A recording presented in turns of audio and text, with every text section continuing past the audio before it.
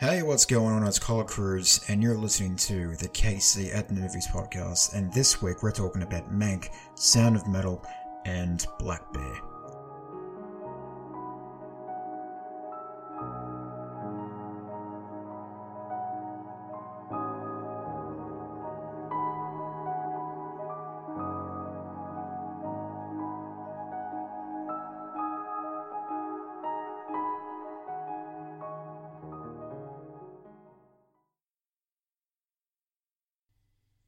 Hi, it's Colin Cruz, and you're listening to the KC at the Movies podcast for the 10th of 11th, 2020.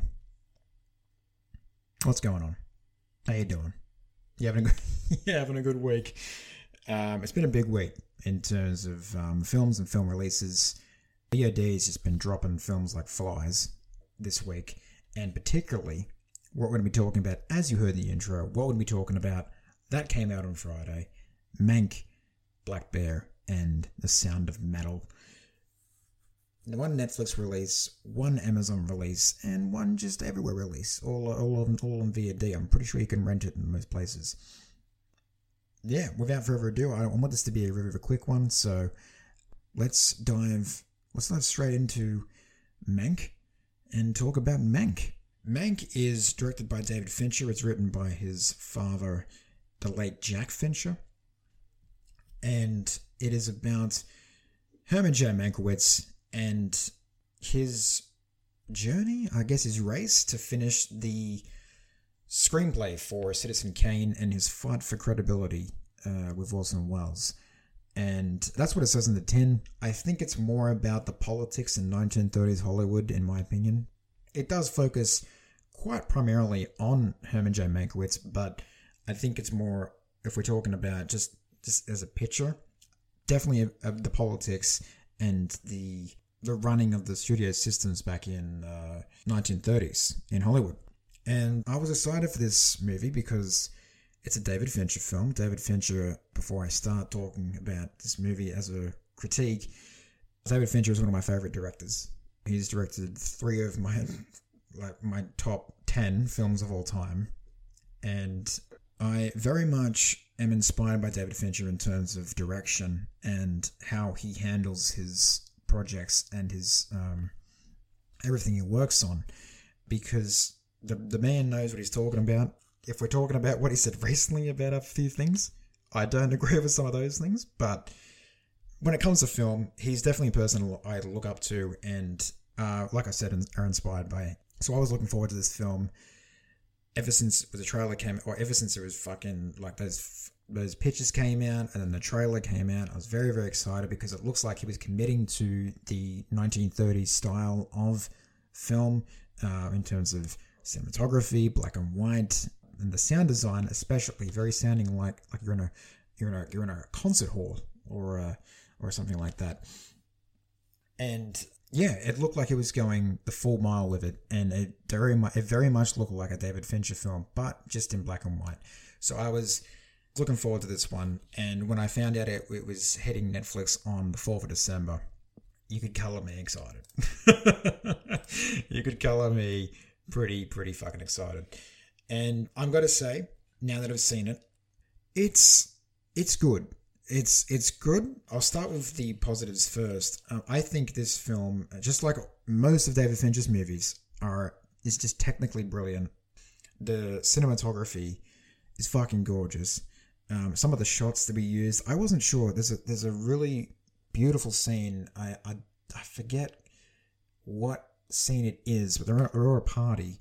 It's not the one you're thinking of where they're all dressed up, not the costume party. It's I think the one before that. And I wasn't sure. Sometimes I wasn't sure if it was a split diopter shot or it was just a normal shot, because like some of it in the foreground, you have Herman J. Mankiewicz, who's played excellently, like Gary Oldman. I mean, these performances are incredible by all these people. Charles Dance especially, great.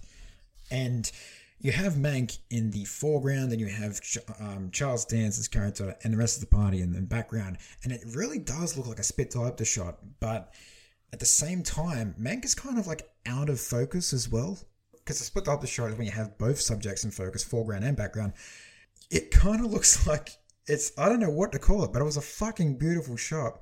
And there's also a great, let's just call it a walk and talk, where you have three characters walking down a studio hallway. I mean, I saw that scene and I was just thinking, what the fucking wow. Like, this is what you want to make, right? This is what you aspire to be as a filmmaker, to create something so fucking picture perfect like this and have it just go off. I mean, we know that Fincher is a perfectionist. He loves to do a lot of fucking takes when it comes to his scenes and how they're structured and how they're done. And the cinematography is just gorgeous. The shot styles is just immaculate. It's immaculately made. I'll just say that. I'll say that without no hesitation. This film is immaculately made. It is so stunning. Oh my god, the attention to detail as well. Like, not only does the sound design match the sound design of that time, you're thinking like 1930s, 1940s. Not only does the sound design match what that era was and how the movie sounds. I mean, not even just dialogue, even just things like cars driving by, and it just sounds fucking amazing. It sounds incredible. And I love the in between each scene they have it's like you're typing out the scene of the when you're writing a script, you type out the scene like interior, kitchen, day, something like that. And between each scene in this film, you have the typewriter being typed on, and the caption is like typed out. It's like the setting of the next scene, and then it's almost like it's going to the next page, and it goes up and down, and it's just great. It's just shit like that where you just watch that, you appreciate the fucking craft behind it, and this is film. I was just very, very excited by that type of stuff, and it just goes to show that there's so much love and attention was given to this film, and it almost feels like a love letter to his father, honestly. It's just incredible. It's incredible. And then back to attention to detail, he even has like cigarette burns between each. It almost feels like it's like you're going to the next reel and you have that cigarette burn. And there's even those in this movie. Like, there's even little shit like that. And you just smile because you just appreciate it and are just astounded by the level of craft on display. And I've got to mention, we're talking sound. I've got to mention the score by Trent Reznor and Atticus Ross. It is so fucking good. Oh my god. It's really not something that they do often, but this, like, I remember there was one scene where I think Mank it's either another walk and talk or Mank is going to another place, and it's just, you can hear the cast of instruments coming in, and it's just pounding. He gets to I think he's going in MGM, I think that's what's the thing that's happening, and he gets into the building, and then it's just the Christian. Oh my god, it's so good. They're just masters at what they do. They are masters. I have come to accept that now, that these men are incredible. Just great. Love the score. Love the sound mix, the style of the captions, everything I've just mentioned. Technically, this film is fucking immaculate. And the performances, I'll just say, let's say we talk about the performances here. Gary Oldman, great. Herman J. Mankiewicz, knocks it out of the park. Love it. Amanda Seyfried as well. She was surprisingly good. Really liked her in this movie as well. And I said it before and I'll say it again. Charles Dance was not a standout to me, but he was the one I kind of kept my eye on. I was like, okay, all right. Really, really liked what he did in this. And unfortunately, that's where my positives end with Mank. And this is where it saddens me to say, because with most David Fincher films, I find myself quite emotionally invested with the story and the characters that he puts into his films and that you see on screen.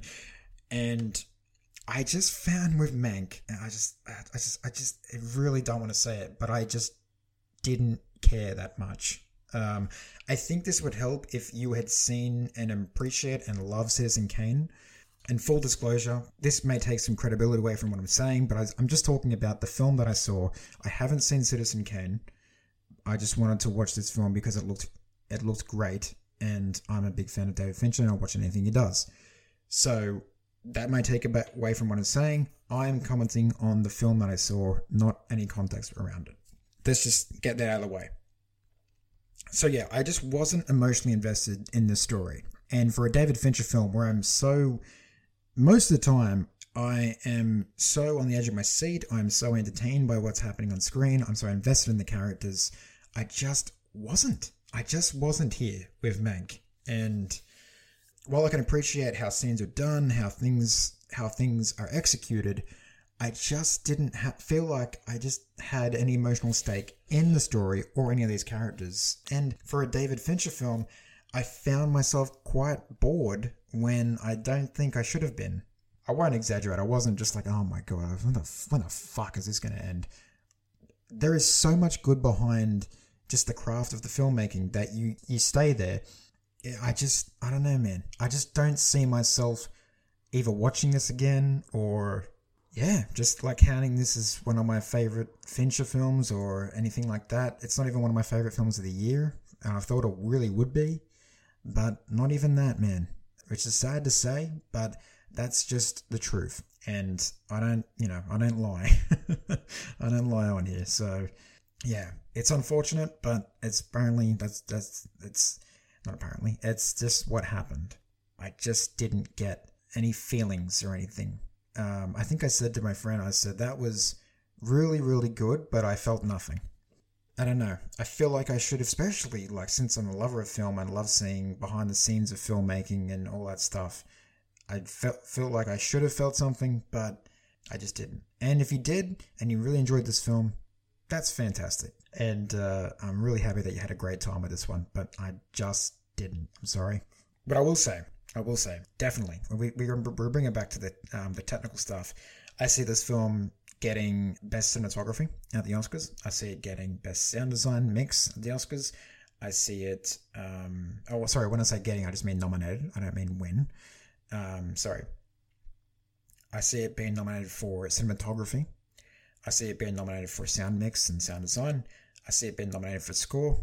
I see it being nominated for director. I see it being nominated for actors, probably all round, and definitely Best Picture. I won't say win, but I'll definitely say nominated for all of those, and we'll just see what happens. But yeah, that's how I felt. I really thought I would love this one, but unfortunately just didn't. And it's just, sometimes that happens, you know. It's on Netflix now if you want to check it out. And if you're a fan of Fincher, I think you'll still get something out of this in terms of how it is made. But it's up to you. And if you really feel for these characters, what you're going to get out of it. All right, moving on. Oh, yeah. Okay. Moving on. Sound of Metal. Directed by Darius Marder.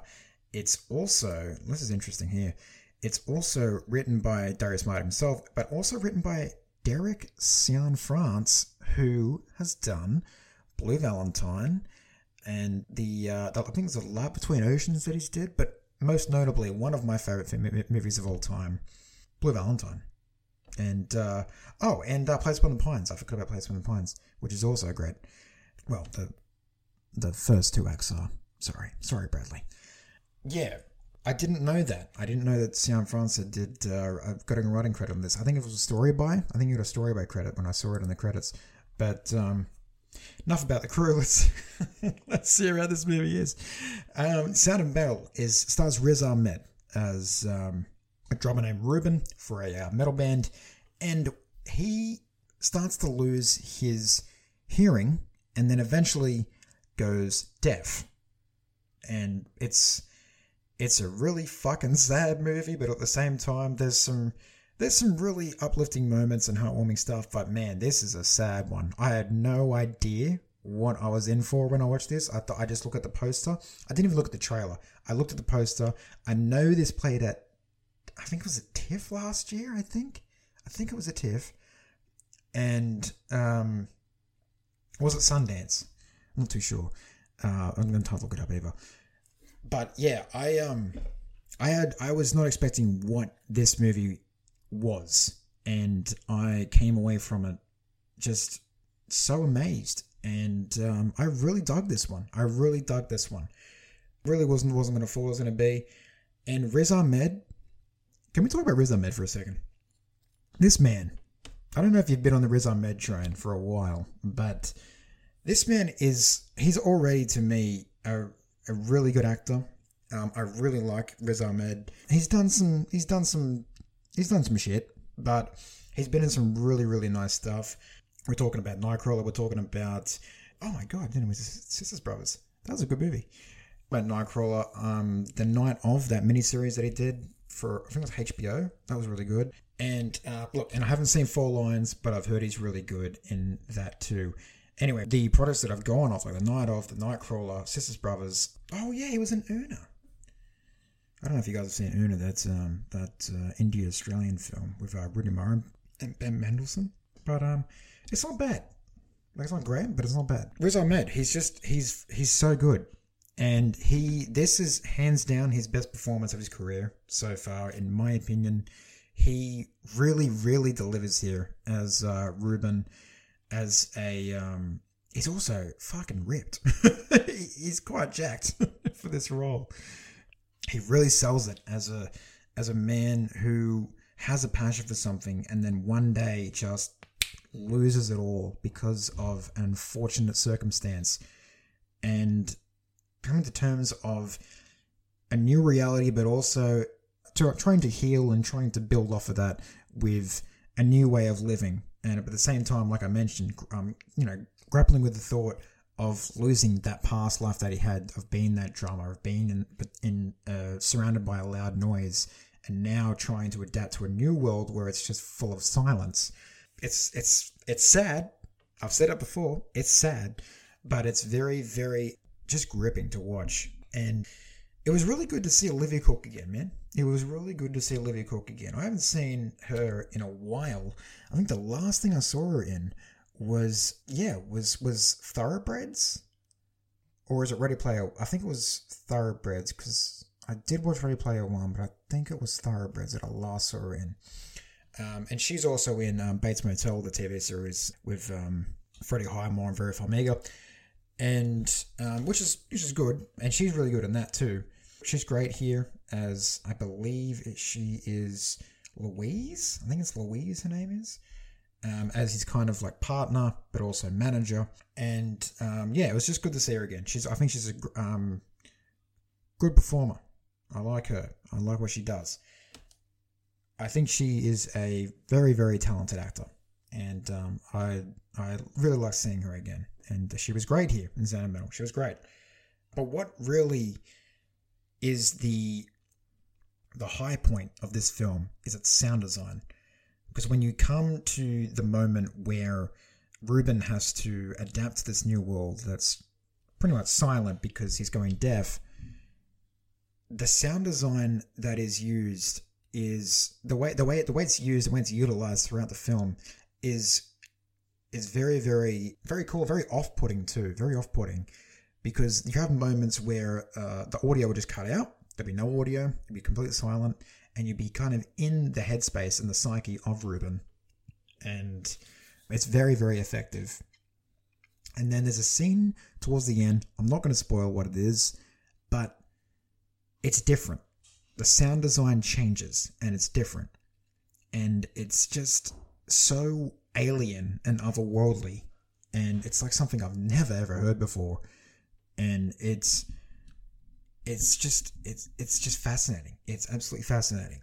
So I won't spoil what that scene is, but I think people that have seen the film will understand what it is when I'm talking about it. Right, guys? Very alien, right?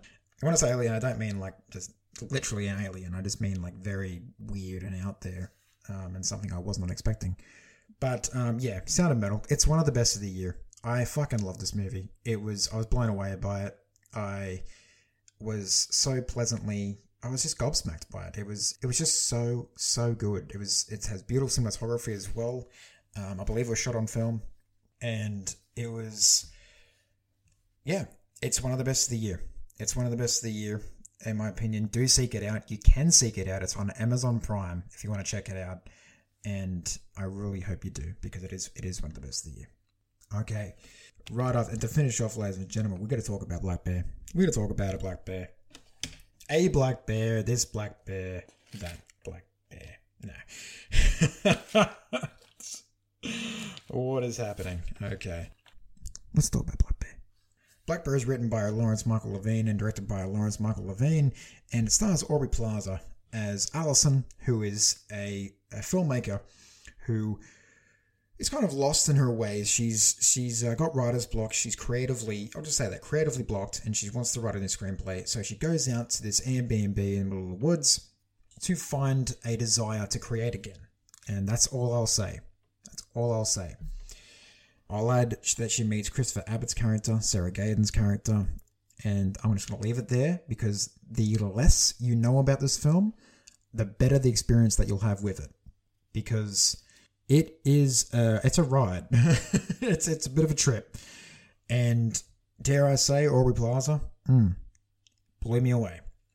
I think I also gave this the same review I gave Sound of Metal. Not that it matters, but I felt kind of the same. I think Sound of Metal I do like more, but Black Bear was something that I was looking forward to since Sundance. People had this on their Sundance lists, and I was very much looking forward to seeing it. And of course, we're getting it right at the end of the year, but you can't complain when it eventually gets to you. So I was just happy to grab it. Yeah, this is a very, very odd movie. This is a very, very odd movie. What I'll say is, I don't want to leave too many spoilers or do even minor spoilers, but what I'll say is, this film has, okay, if this is stepping on territory of spoilers, I'm just going to say it, spoiler. If you don't know anything about this movie, just skip ahead. But this movie has two halves. I'm not going to say what they are, but this movie is split into two halves. The first half for me, I felt was very on the nose. It was kind of boring. It had run-of-the-mill dialogue that I've heard before about, social critiques, and it was just a lot, and I didn't care about it. And the characters were so fucking insufferable that it just felt so passive-aggressive. The conversations felt so fucking passive-aggressive, particularly between Sarah Gaden and Aubrey Plaza's character, Allison. And I hated these characters. I fucking hated these characters. But then, so I was kind of just, at first I was like, oh no, this is what it is? Okay, alright. But then you get to the second half. Okay? Then you get to the second half, and then everything changes. And I'm not going to say what it is, but I'll just go on with that. Everything changes, and the second half just blew me away. It was, wow. It's nothing like amazing, but this movie took me on a ride as well, just like Sound of Metal did, because it was just something that I wasn't expecting. And once you get to the second half and you're just like, okay, what? Huh? Okay. I think the words I've got here is just holy shit. Because you get this, especially being in the world that portrays in the second half. I've been in that world. It's scary at times. And there is a particular scene where I had very major PTSD. And I was just like, oh shit. I was just thinking, oh well. It just took me back. It took me back, and I was just like, oh no, yeah, I've been here before, and this fucking sucks. I've been in the world of the second half, and you've seen the ups and downs of that world, and it's pretty chaotic, pretty crazy.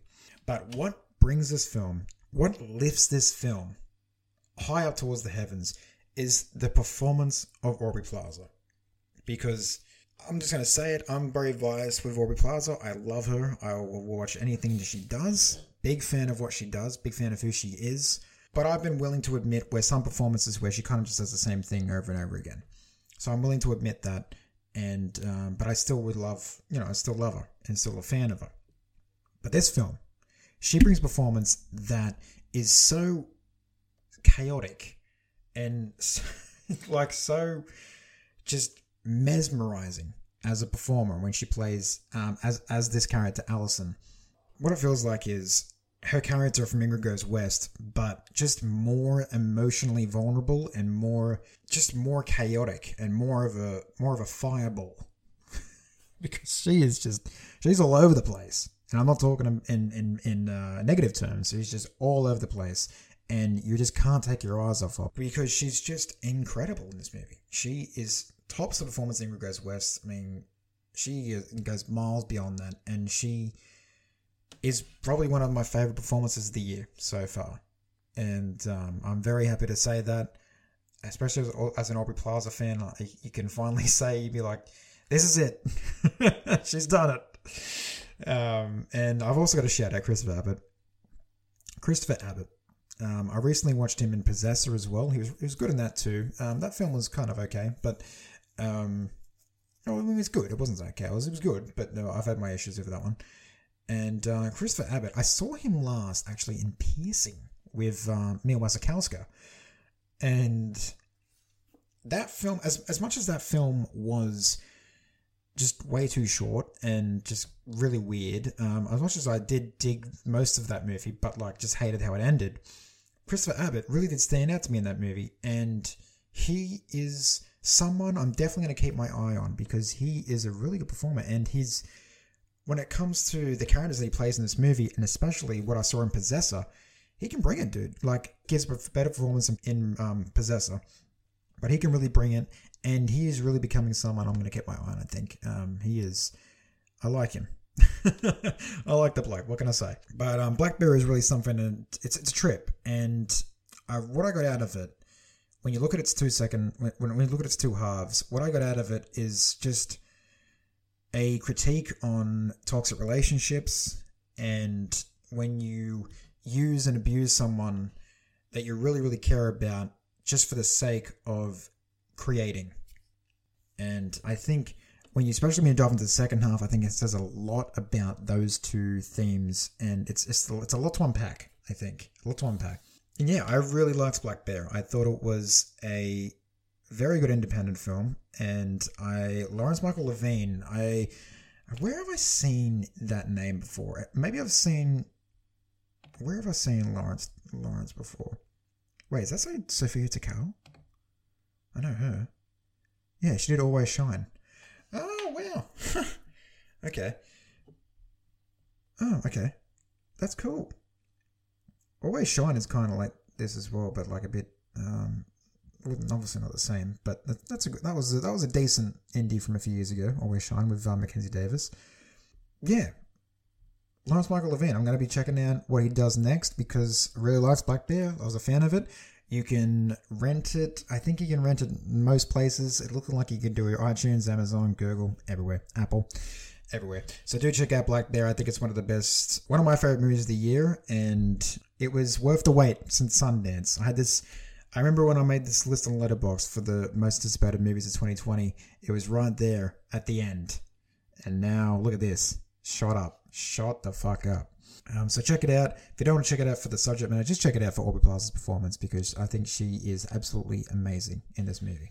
Before we take off, guys, let's talk about Sundance. Let's talk about Sundance. I don't know if you guys are aware, but... I was bringing up Sundance throughout this whole thing because, most of the movies that come out at the end of the year do premiere at Sundance, and everyone gets, not everyone, but press get to see them, and everyone that you get to, see on YouTube and everything, they get to see it first and get to comment on those movies, and that's how you find out where some of the best films do come from, Sundance. I know that Minari, that I missed out on a virtual screening of, but that's okay. I think it's going to come in next year in February anyway. But yeah, Minari came from Sundance. It won the Audience Award at Sundance. Oh, it won the Grand Jury Prize, at Sundance. And Sundance next year is going to be a little different. And I want to talk about it because I'm pretty excited. I don't know if it's going to come. I don't know the full details of everything yet. But it sounds promising because it sounds for the first time ever, Sundance Film Festival is going to be online and it can be accessed by absolutely anyone. So you can access the whole entire catalogue, all the screenings, I believe. There's going to be 70 films that are showing. They haven't They haven't fully talked about what 70 films are going to be showing, but also they've picked 70 for the lineup, and they're going to do special Q&A screenings, I believe, with filmmakers, and they're going to do just virtual cinemas, and tickets will be like the passes for, past year's Sundances, and they go on sale on January 7th. But the thing about I'm not too sure about it at the moment is because they do say to some international countries, they haven't mentioned what countries, but I'm hoping they, tip a hat to bloody Australia.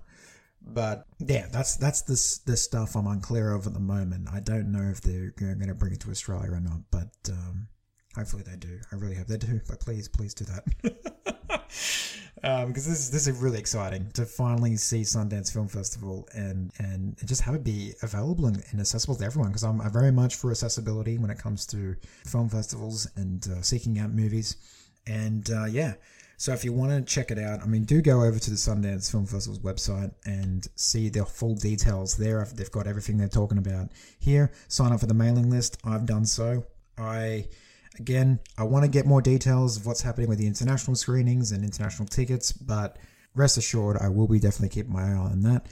And like I said before, tickets go on sale January 7th for those Sundance tickets. So that's very, very exciting. And I really hope it comes to Australia, because that'd be really fucking cool. I would really like to, do that virtually with a few mates. That'd be great. Guys, thank you very much for listening to the KC of the Movies podcast for this week. Hope you check out those films. Do check them out. Do form your own opinion. Mank is available on Netflix. Sound of Metal is on Amazon Prime. And Black Bear you can rent on your online services and available in digital. Have a great week. Be safe. And I'll talk to you, I'll talk to you next time. All right?